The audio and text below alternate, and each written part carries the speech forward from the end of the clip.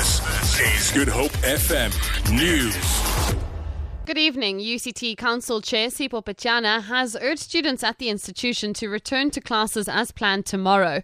Classes are expected to resume following a 2-week suspension due to student protests linked to the Fees Must Fall campaign.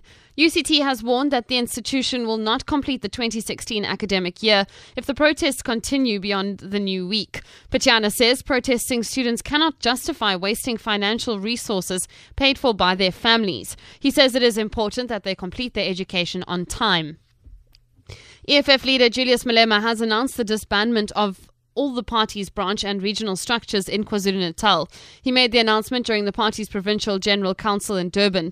Last month, the EFF national leadership also dissolved the KwaZulu-Natal and Eastern Cape provincial command teams due to infighting. Recently, some party members in eThekwini questioned the decision to vote with the DA to give it control of metros such as Johannesburg, Tshwane and Nelson Mandela Bay. Malema says disgruntled members who think they can hold the leadership to ransom are free to leave. We're not listening to howlers. We're not listening to disruptors. When you are not happy, the time is going to come for you to express yourself. And the good thing with the EFF is that when you are not happy with the decision of the EFF, the door is open.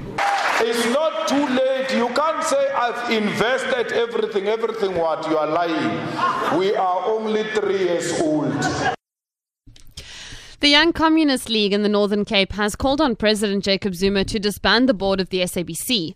The League, which held their plenary provincial committee meeting in Kimberley, says the board has failed to uphold the decisions taken by the Western Cape High Court and the Supreme Court of Appeal in Bloemfontein, setting aside the appointment of Tlhadi Motswaneng as the broadcaster's COO.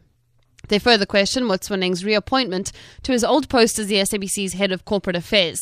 YCL provincial spokesperson Makia Moncho. The YCL in the Northern Cape calls on the President of the Republic of South Africa, Comrade Jacob Zuma, to disband the board of the SABC, which cannot exercise legal decisions of the court of law in releasing Tlhadi Motswaneng from the SABC, but rather dilly-dally trying to save him, appointing him from one position to the other. We view this as a deliberate effort of the SABC to undermine our courts of law, and Motswaneng is not the SABC. He must vacate the SABC.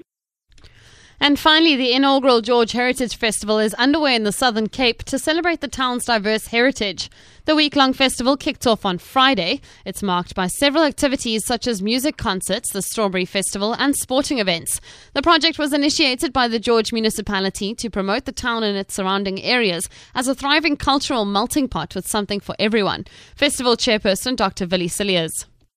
And it's all about my heritage, your heritage and our heritage. It's a festival for the people of George, and important to bring all communities together and to take part in this festival and build that bridge that people respect each other, and we can build this town of George indeed further with this new festival. For Good Hope FM News, I'm Vicky McCullum.